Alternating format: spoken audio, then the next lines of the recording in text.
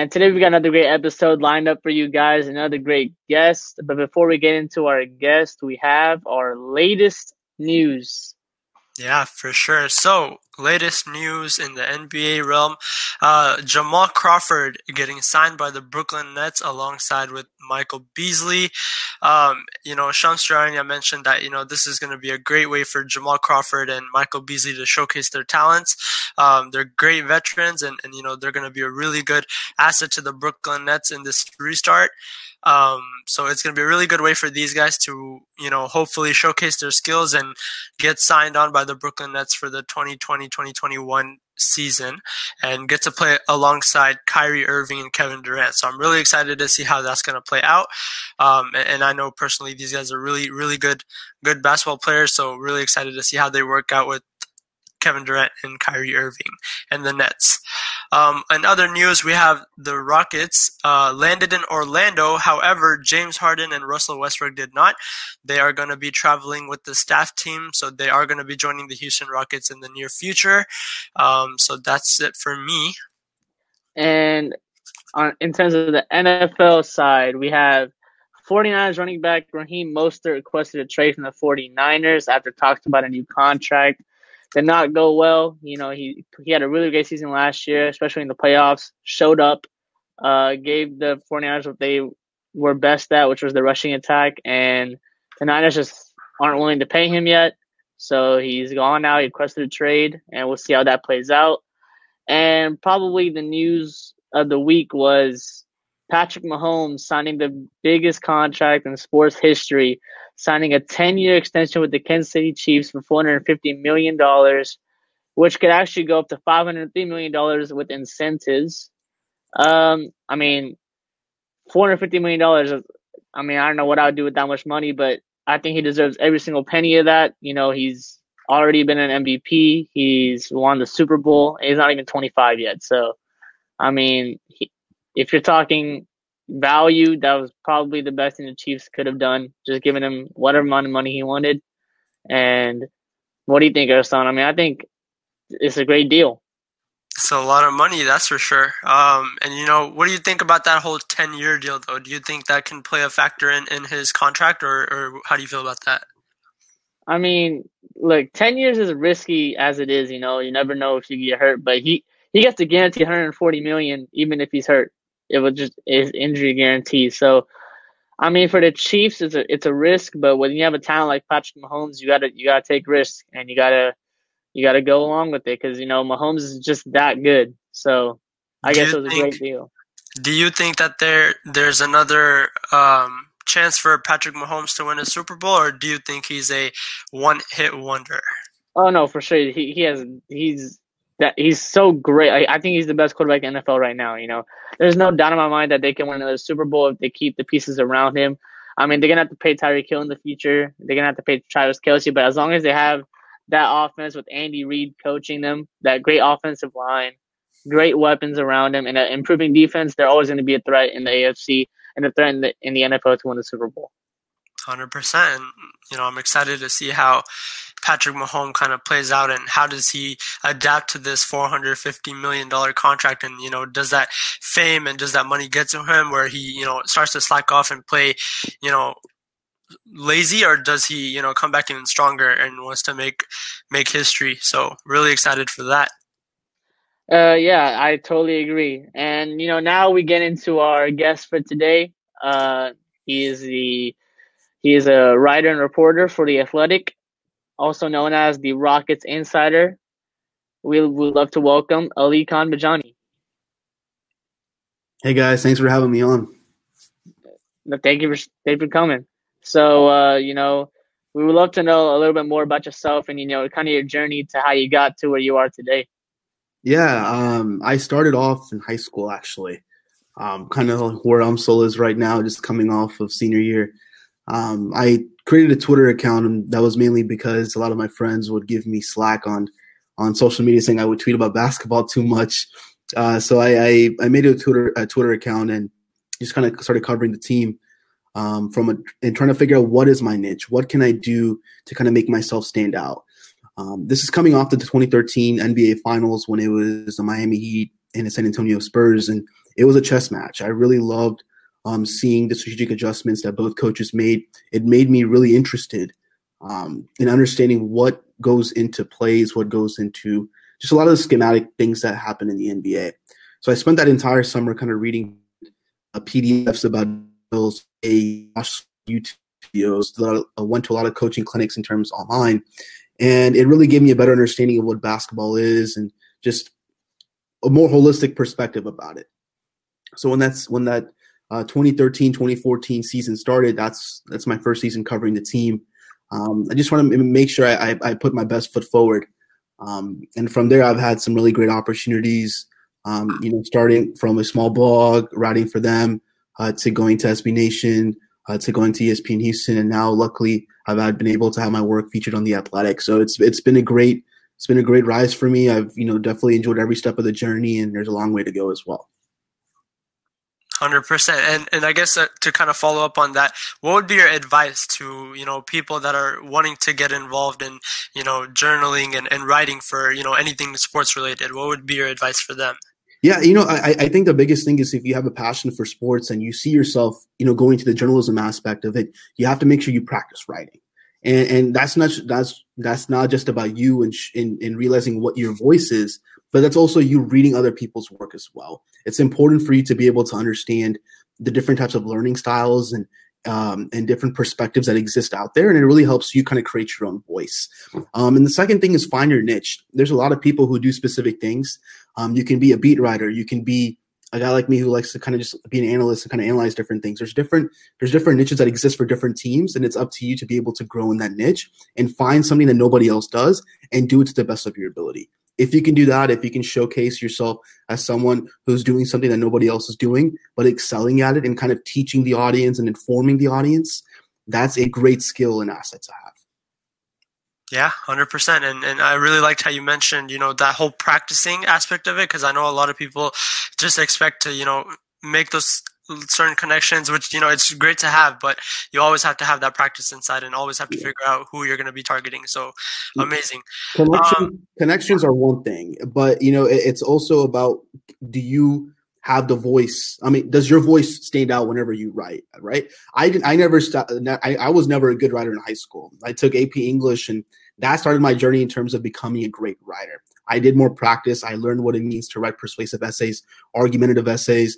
Then I kind of, learned better vocabulary. You have to be able to understand what makes a article flow well. I mean, there's a lot of different things that go into it. That's why it's always important to read. I think reading is the biggest thing you can do if you are interested at least going into journalism, or especially sports journalism. Exactly. You couldn't have said it better. Amazing. So really good advice, and I'm sure all the listeners that are listening and kind of want to get into that, I'm sure Alykhan would be happy to kind of help you and walk you through that process. Mm-hmm. Cool. So now if we can kind of transition into the Rockets, you are the Rockets insider, so we'd love to get to know some of your opinions on some of these things. So I guess to start off, what do you think we can expect from the Rockets once this NBA season restarts? We understand that the Rockets have just traveled. They're in Orlando now. So what do you think we're expecting from the Rockets, and what do you think their play style is going to be looking like? So yeah. Yeah, no, I think that's the really key question. What are they going to look like? I don't think we can expect them to look just like they did back in March when the season stopped.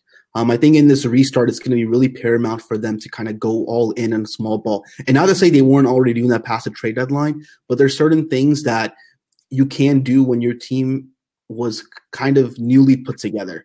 And what I mean by that is you went from having Clint Capella there for the first, quarter to half of the season to going all in on small ball. You take away a guy who can be a rim runner in transition. You're going completely 5 out. I mean, there are some changes that exist for certain players, not just James Harden and Russell Westbrook, but for the bench guys as well in terms of building that routine. What is the rotation going to be like? I think a lot of those things in this second training camp for them is going to be absolutely important.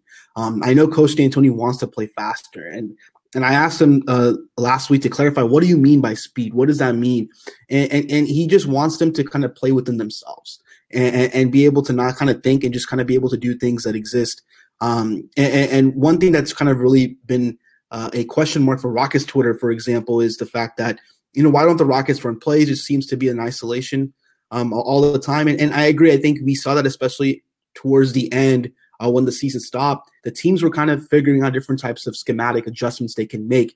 For example, the Clippers, what they did was they had one guy on James Harden at the top of the key, and they would place 4 guys in each of the corners by the free throw line. And what that does is that kind of pretty much packs the paint. So James's biggest skill is that when he gets past you one-on-one, he gets inside that paint and he forces the defense to collapse on you, which allows him to know without the perimeter shooters moving where they're going to be.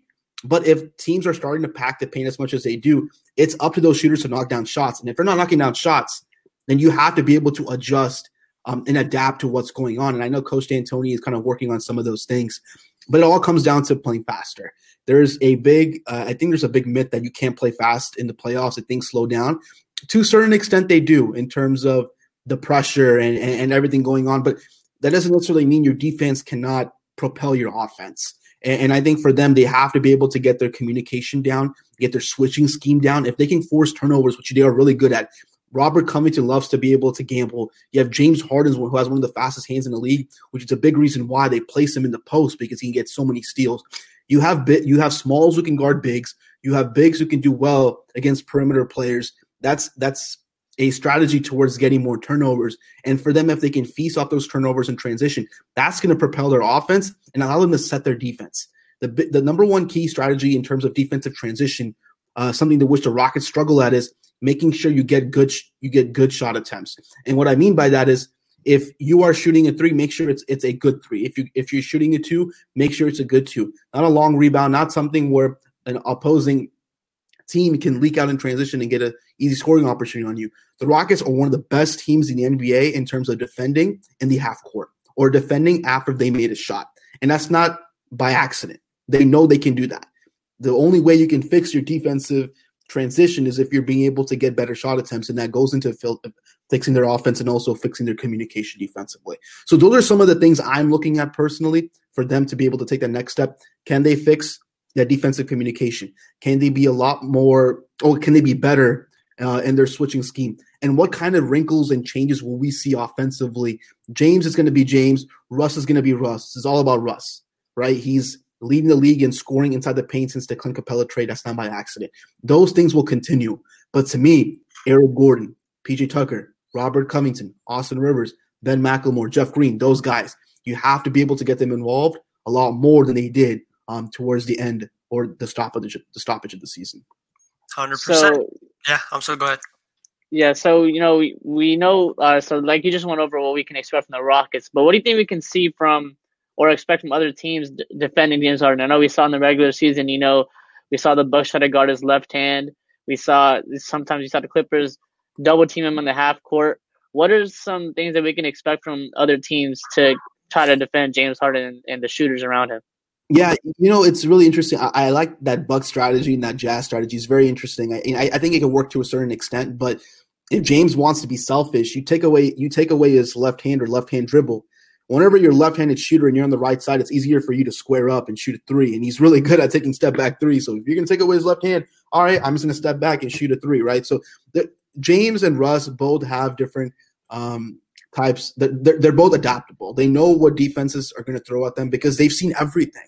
I mean, everything you can think of. There was one game, I think a few seasons ago, where a team threw a box and one. They threw a 2-3 zone, a 3-2 zone, all these different things at James Harden just to slow him down. That team ended up winning, but James still went off. And that's not by accident. He knows how to be able to kind of counteract different defenses. And this training camp, that's why for me is that important, to be able to get down in rhythm with these guys on what to do. And throughout their Zoom calls during this 3 months hiatus, they've been kind of going over offensively what they need to do. And that comes with the speed, that comes with the kind of a little bit more ball movement and player movement as well. So I think that defenses will continue to throw different things at them. You're going to, I think you're still going to see the trapping of James, especially because if he continues to score the way they do. But I think the Rockets have different wrinkles for that. We saw a lot more of Russell Westbrook kind of standing adjacent to him in the half court or kind of screening for him. That's going to that's probably going to increase in volume as we go into the playoffs. Cool. Yeah, 100%. And I guess to kind of piggyback off of that, how do you think the Rockets are going to be able to adjust, right, in terms of defense, right? You talked about defensive communications as well as, if the Rockets' shots aren't going down, how do you think they're going to be able to adjust to that? Let's say shots aren't going down and they're not falling. What do you think James Harden and Russell Westbrook have to do in terms of to step up? Because we saw this in, when the Rockets played against the Warriors and they missed 27 threes, it really felt like they just didn't know what to do after the shots weren't hitting. So in terms of that and in terms of, the NBA restart, how do you think they're going to adjust to that? Yeah, and like it comes down to, there, in my opinion, there should be no excuse for them not to communicate defensively. You're playing in an environment where there's no fans, right? If they have crowd noise, they don't have crowd noise, whatever it may be, there's no fans. You can communicate. You should be able to communicate. You have a guy like PJ Tucker. You have a guy like Robert Covington. You have guys who are able to kind of bark out instructions. They need to communicate. If they can and be able to call out these certain switches or even these slip screens that some of these teams do, they'll be a lot more effective. There's a reason why the Rockets team almost went to the NBA Finals in 2018. That defense was extraordinary. They were fantastic in terms of switching everything, inviting teams to isolate, kind of junking their offense up and their rhythm up. The Rockets want to go back to that. They have the personnel to do it in terms of James Harden. They have people who have done it before. Russell Westbrook wants to do it. I mean, if your team is bought in, which these players are, it can be successful. Now it's just up to them to make sure they communicate and execute it on the floor. Cool, for sure. And I'm excited to see how that's going to play out and see how they really get to adapt to that type of situation. So in terms of the restart, right, we talked about the Rockets are going to try to play at a fast pace and shoot some threes and, just play like how the Rockets usually play. Do you think that the play is going to be sloppy in terms of this coming up restart? That's a great question. I don't know what it's going to be like. I can't tell you. I do think that it's been 3 months. Yes, you're going to have scrimmages. Yes, they're going to play in practice, but it's been 3 months and they've played actual competitive NBA games. I think it's going to be a little sloppy early on. I really do. And what's unfortunate for the Rockets is that first game, for example, they played Dallas. That's a big game for them because Dallas is only a game and a half back from them in the standings. And they could essentially lose a tiebreaker with a loss to Dallas.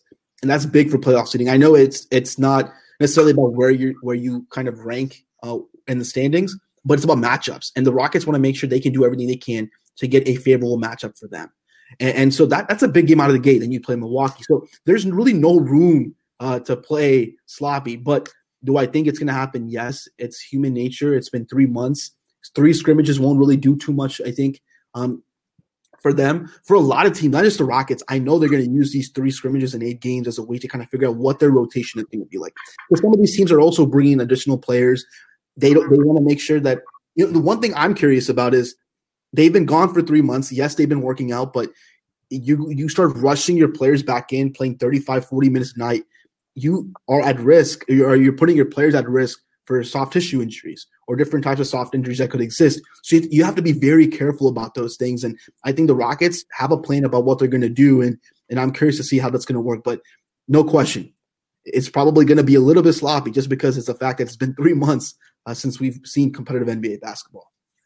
Sloppy for sure, but to be honest with you, I'm just really excited to see some basketball going up again, and so I'm really excited to see how the NBA restart is going to be and what it's going to look like.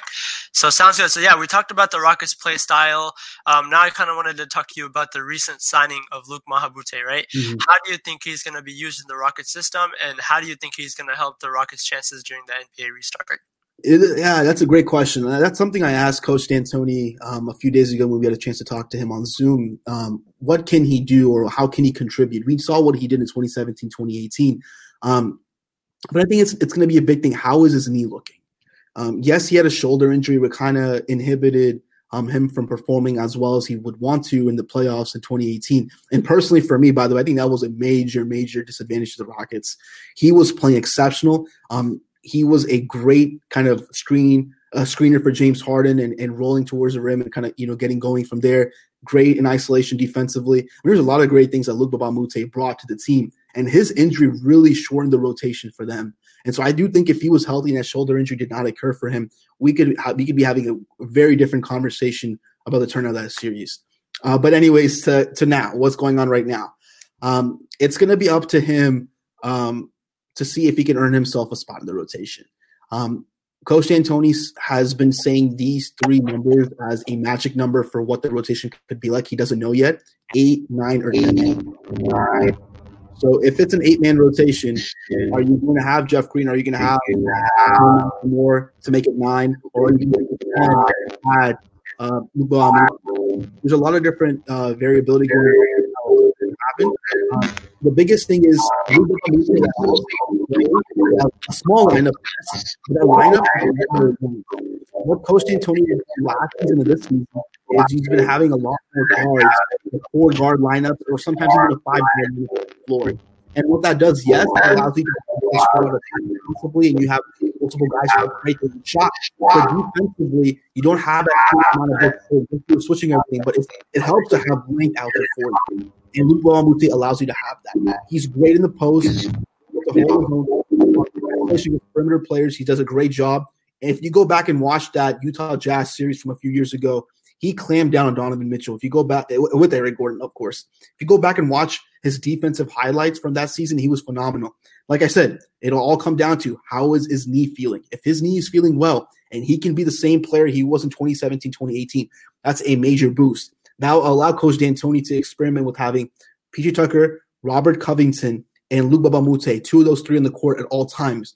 A very similar thing to back then in that Western Conference Final season when they had PJ Tucker, Luc Mbah a Moute, and Trevor Ariza, 2 of those 3 on the court at all times. So if he can be healthy and he can show Coach D'Antoni that he can be trusted in that setting, he's going to get time. He has chemistry with James Harden. He's played in college with Russell Westbrook. Yes, that's been a long time. But to me, that chemistry with James Harden is especially important. He can be an additional screener for them in small ball and roll to the rim and kind of pick and pop out there. He has the experience playing in that type of style already. So I think he can be a big bonus, but like I keep mentioning, it's all about his health. Can he be healthy? Can he show that he can contribute good playing time? Exactly. And, that's going to be a big factor to consider, right? If his knee is healthy, then I think that the Rockets are going to be able to use him very good, and he's going to make a big impact in terms of defense and offense, hopefully, if his shots are going down. He was great. He was great in transition for them a few years ago, and I think he's somebody who will help you push the pace. But personally, for me, one thing I'm really excited about if he can play well is being able to be a screener. With PJ Tucker out there, he's usually the primary screener for James, or usually what happens in the Rockets offense, for those listening, is James Harden will bring the ball up the floor, and he'll probe the half court and see who is the best mismatch for me. Who can I attack defensively? And whoever that mismatch is, he'll call on them to come screen for him.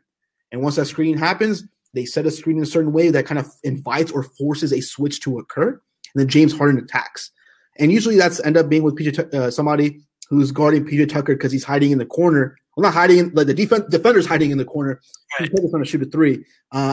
But those types of things happen. If you have Luc Mbah a Moute there, it allows them to be able to use Luc as a screener, attack the paint, somebody they trust being able to finish around the rim. 100%, and I'm excited to see how that's going to turn out.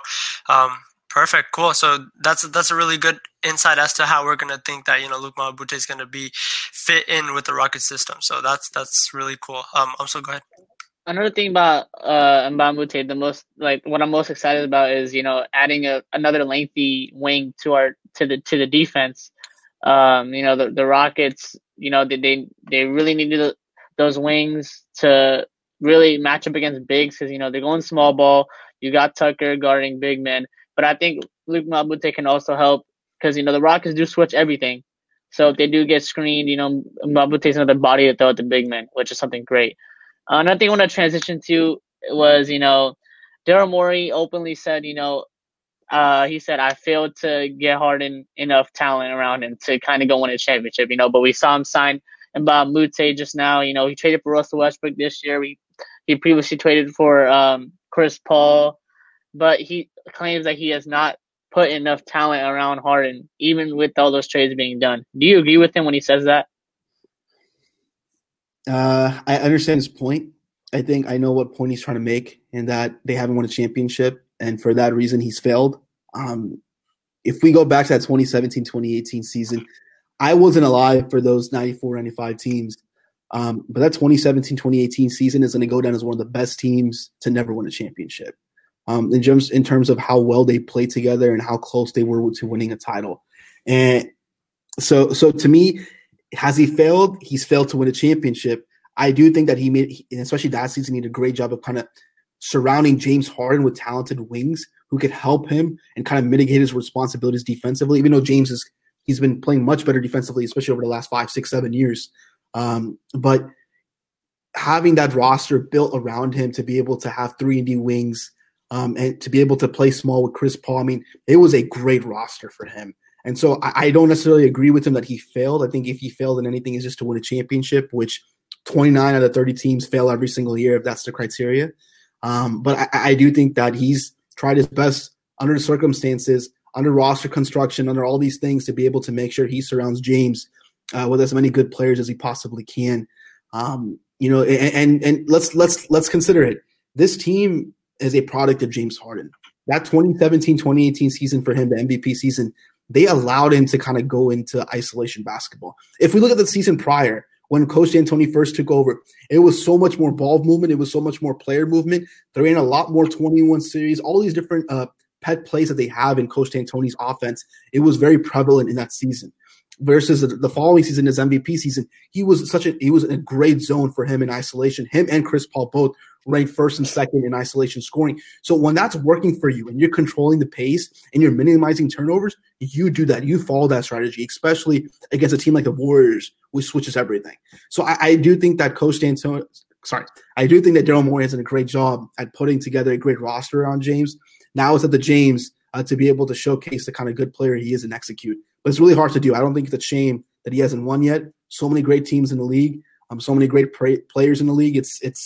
I think we are in a golden era in terms of NBA basketball right now. So we'll see. I do think that this team, compared to last season, has a much higher ceiling. The floor is a lot lower, but this team, in terms of playing small, having the offensive firepower they do and the star power they do, they have a very high ceiling in the playoffs. If they can get off and get hot, I think they can make some noise and go deep in a playoff run. So, you went into how, they haven't been able to win a championship. But do you think, in 2018, Chris Paul hurt his hamstring in, I think it was game 5 when the Rockets were up 3-2. Do you believe that if Chris Paul had not hurt his hamstring and the Rockets had made the finals, this would be a different conversation? 100%. I am one of those people who believe it didn't happen, so we can't. I'm not somebody who likes to say, what if, and crown somebody a champion. But I do think it's a very good possibility if Chris Paul did not get hurt, the Rockets would have won that series. Chris Paul has been somebody for them throughout his 2-year tenure here. When the Rockets needed somebody down the stretch to take over a game or be able to kind of propel them towards the finish line, he did that for them. And without him there, without his versatility, without his defensive prowess, they struggled. They lost a lot of confidence when he went down. And I do think, though, that in terms of that roster, if they had gone past the Warriors that year, and that was such a big dogfight for them, both teams were playing their guys 40-plus minutes a night, I still do think the Rockets would have a great chance against Cleveland. So, we could probably be having a very different conversation. Unfortunately, a hamstring has come in the way for Chris Paul and the Rockets. For sure. I totally agree with you. I feel like if, Chris Paul was so important to that team in that series, he was kind of like whenever the Warriors started going on a run, he'd be the guy that kind of ended that run. He'd be like go back and watch game 5, especially the second half, and watch when Steph or Clay hit a big shot, a big 3, Chris Paul would come back and immediately respond and get the crowd fired up. And when he went down with that injury, that was a very big blow for them. You had Eric Gordon who knocked on a big 3 for them, kind of secured the win for them. And they had all the momentum after that game. But as soon as Chris Paul went down, that really changed everything. The Rockets, but people forget, Rockets had a double-digit lead in both halftimes of game 6 and 7. They still could have done it. But like I said, you needed Chris Paul to get past that finish line, and he didn't have him then. Chris Paul was so important to that team because, like you said, they were up double digits in game 6 and game 7. I'm pretty sure if I'm wrong, you correct me. But Chris Paul was kind of that guy. When the Warriors went on a run, Chris Paul hit the big shot, get the crowd fired up, and he'd keep the momentum going, keep that lead stretched out for the Rockets. And that was a big loss for them when he went down. But you can't really change the past. So, it's still a big what if. So, Yeah. going on with Daryl Morey and trying to build the right roster around James Harden, who do you think on this Rockets roster has the most pressure to win the title this year? I think all of them. They're a team that should be contender every single year. I think the pressure is on them.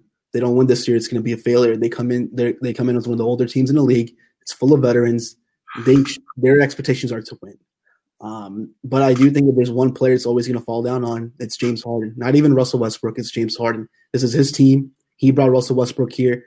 They've made so many changes for him over the last 3 years. They've always been a contender and a championship contender. But it's up to him. He needs to be able to help this team win and get to the promised land. I think this teams are going to continue to attack him defensively. He and the coaching staff have to find a way to overcome what's going on the floor. But if they can, it's going to be a great thing for him in terms of his in his career and what his career outlook is going to be like once he retires as well. This is a very big thing for the word is escaping me, but it's a very big thing for his the way he'll be remembered in the future in terms of when he becomes a Hall of Famer and stuff. I think he's a championship ring. If we think about it, for example, Dirk is an all-time great. I love watching Dirk play. When he won that championship in 2011, it validated a lot of great things about him. And I think the same thing will happen for James. If James can win a championship, it's going to validate him as one of the best players to ever play the game. Totally agree with you when you say that. And, it is very important for James Harden to win a championship only because, if he doesn't end up winning a ring in his career, people are just going to look at him as a regular season player. I've seen that around Twitter a lot. Not many people consider Harden a choker.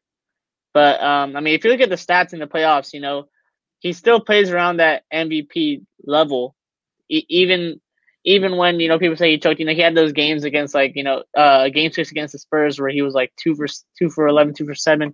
Had a terrible game. But if you look at his overall stats in the playoffs, he has been a great player in the playoffs. It just he hasn't been able to get over the hump.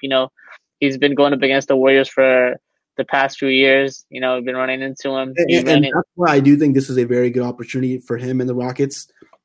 They were not, I wouldn't say worn down, but it's a veteran team.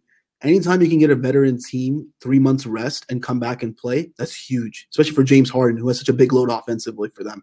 And for them, this training camp to be able to build camaraderie, build chemistry, build an understanding of what they need to do on both offense and the defensive ends, I think this is a great chance for them, as good of a chance as they're going to get in the James Harden era of winning a championship. That's why I keep saying it's up to him. If you ask me that question, who has the most pressure? I think it's James. This is a great opportunity for him to be able to showcase what he can do to help bring this team a championship. So, we had another question in the comments. That being said, it is important for the Rockets to win, but do you think the Rockets are a better match with the Lakers or the Clippers coming into the playoffs? It's a very good question. I think if you ask me this question pre-Clint Capella trade, I would say the Clippers are a better matchup. If you ask me post-Clint Capella trade, I think the Lakers are a better matchup. I do think, though, that both teams are very difficult.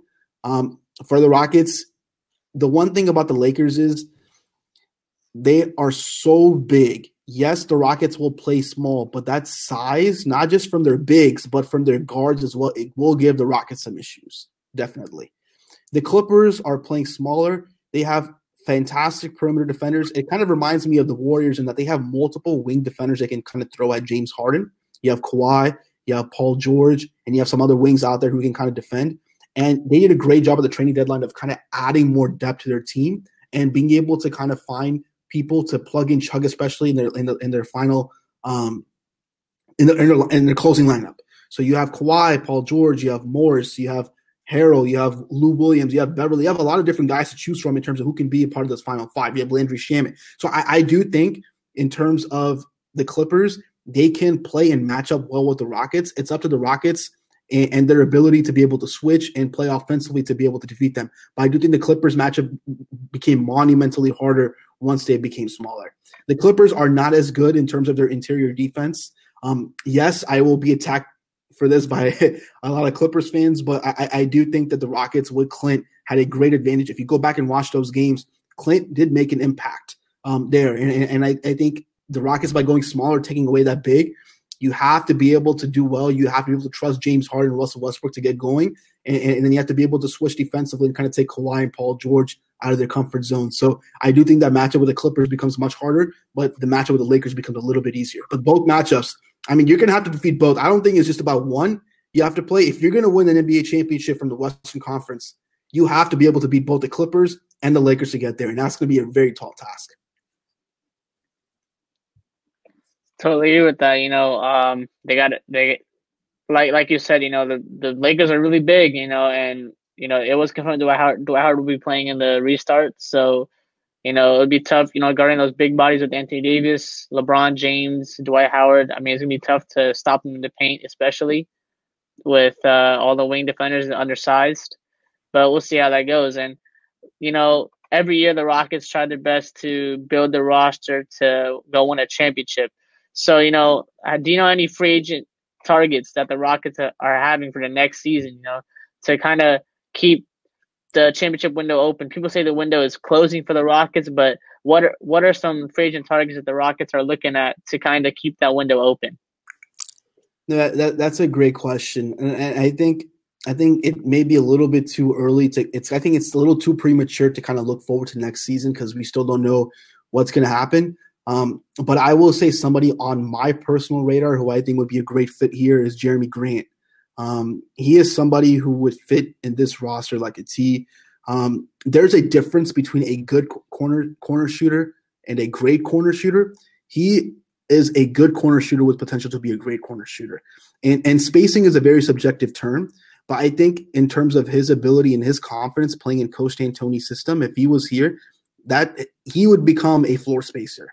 Right now, he's not. He's a good three-point shooter. He's not a floor spacer just yet. I think if he came to play with Coach D'Antoni, having him and PJ would be able to provide them with two floor spaces from the corners to knock down great shots at a high percentage from three. And not only that, defensively, he's a great weak side shot blocker. You already have Robert Covington. If you pair them up with Jeremy Grant and PJ Tucker, that allows you to minimize playing time for all three of them and be able to rest, especially a guy like PJ Tucker who will be turning 36 years old next season. So for me, Jeremy Grant would be a home run free agent pickup for them.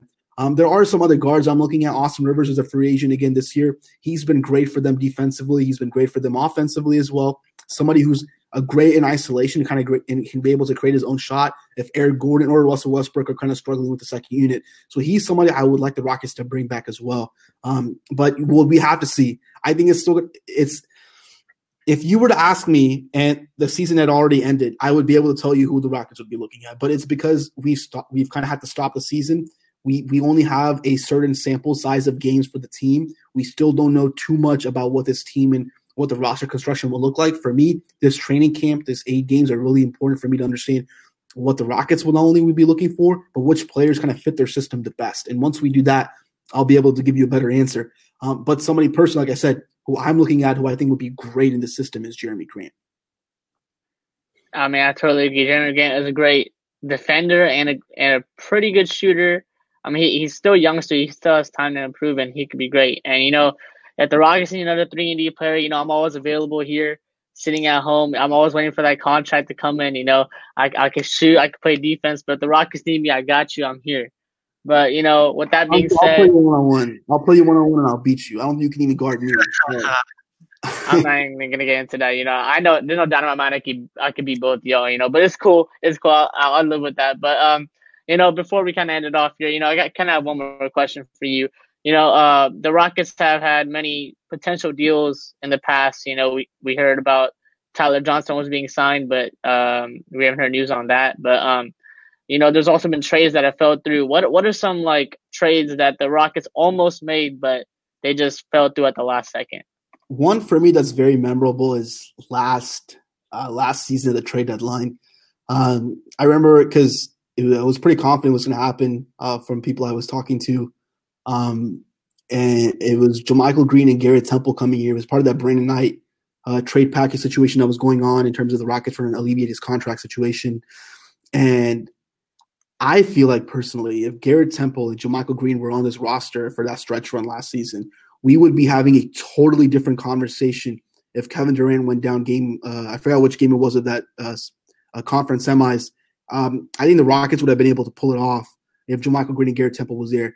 They struggled defensively. They didn't have as many wing defenders as they wanted. They had a lot more shooters and smalls. I think if you have a guy like JaMychal Green who can shoot the three well, Garrett Temple, who's a great perimeter defender, that would have completely changed the dynamic for the Rockets and have added two veteran guys who know what it takes.